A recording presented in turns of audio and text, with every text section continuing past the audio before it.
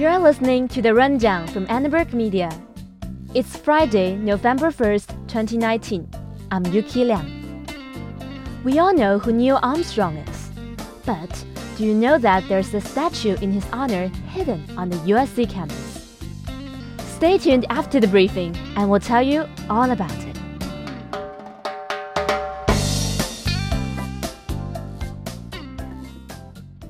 Let's start with your weekly Varsity Blues news update. Federal prosecutors are alleging that fashion designer Massimo Giannulli understood the bribery scheme better than he initially claimed. Giannulli and his wife, actress Lori Loughlin, are two of the 11 parents facing new charges for their involvement in the nationwide college admission scandal. Here's Alicia Morales with more on the latest developments. The new indictment issued by a grand jury last Tuesday includes a new record of exchange between academic coach Rick Singer and parents Giannulli and Loughlin. In an August 2016 email, Singer requested they send their daughter Isabella's transcript and test scores, as well as a picture of her in workout clothes, to which Giannulli replied, "Fantastic, we'll get all." The indictment also includes an April 2017 email from Giannulli telling his accountant that he had to, quote, work the system to get his older daughter accepted into USC.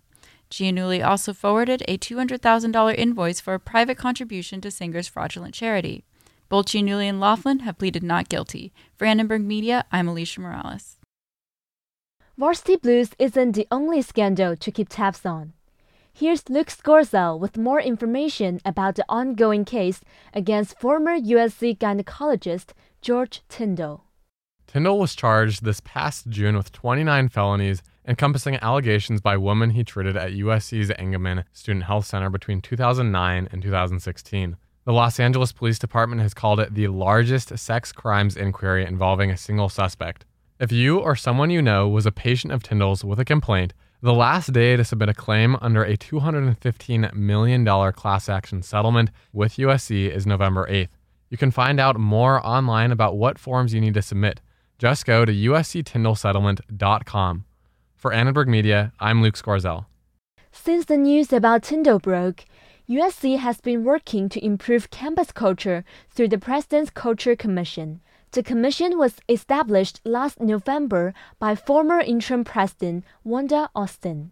Some of the changes the university has made includes hiring 2 new female board-certified gynecologists and 10 new mental health practitioners.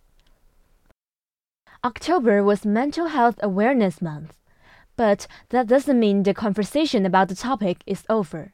Joshua Chang asked USC President Carol Folt about students' concerns around improving mental health resources on campus.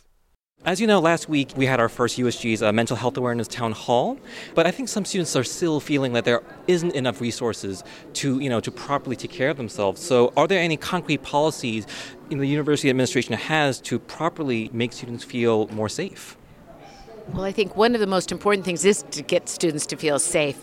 And I know I've been talking a lot to the new dean of students, Winston Crisp, and to people that are here about how we can do this better. We know that there are things to improve, but we have added quite a few new people in the health center, and they're about to open a whole floor in the health center that's dedicated to mental health and services. So I think those are starts, and the more we learn, the better we can do.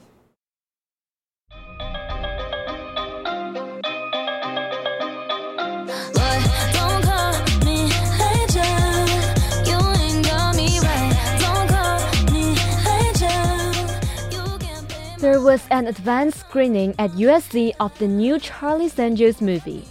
After the screening, Elizabeth Banks, who directed, produced, wrote, and acted in the movie, stopped by campus. She sat down with Dr. Stacy Smith of the Annenberg Inclusion Initiative and talked about the important role Hollywood plays in pushing conversations about gender equality. There is a pipeline issue, and I think it's also important to remember that this is not an issue that only affects Hollywood. These are systemic issues across our culture that keep women out of positions of power.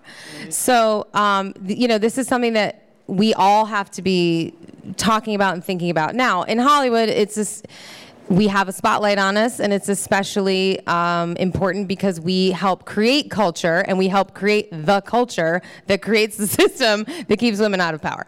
So I think we do have a greater responsibility to attack this.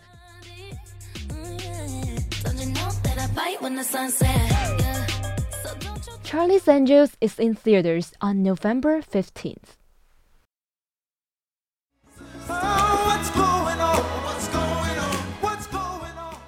Now, let's take a look at what's going on campus.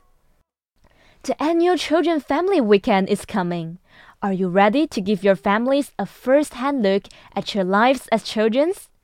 There will be more than 100 unique activities this weekend for you and your families. You can participate in a pre-game pep rally with the Spirit of Joy marching band or attend the Children Family Weekend tailgate. How about watching the children's battle the Oregon Ducks?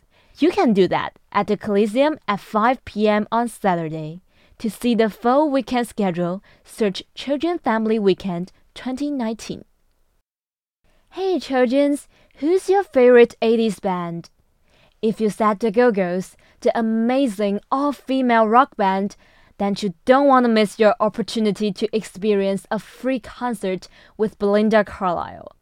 The lead singer of the Go-Go's will be performing hits from her career, including Our Lips Are Sealed.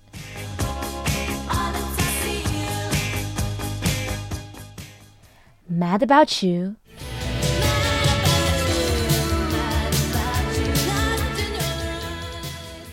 and of course, Heaven is a Place on Earth.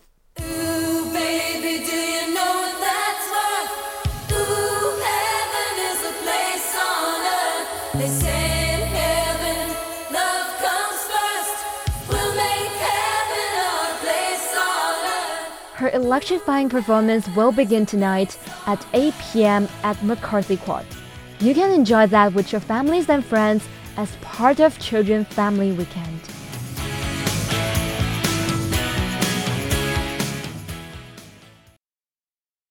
Now it's time for Children Tales.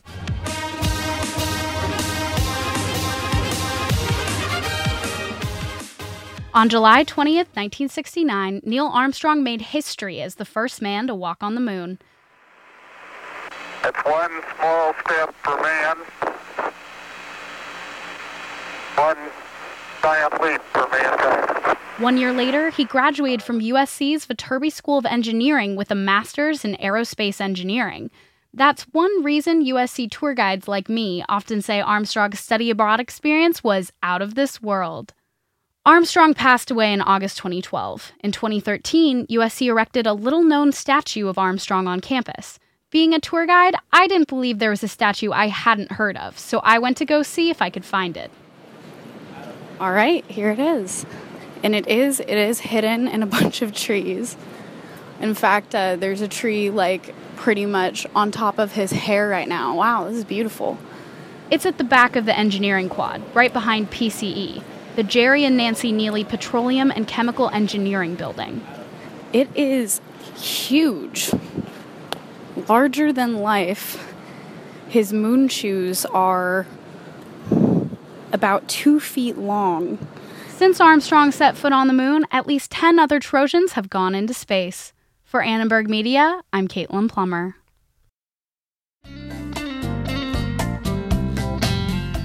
That's it for this Friday, November 1st, 2019.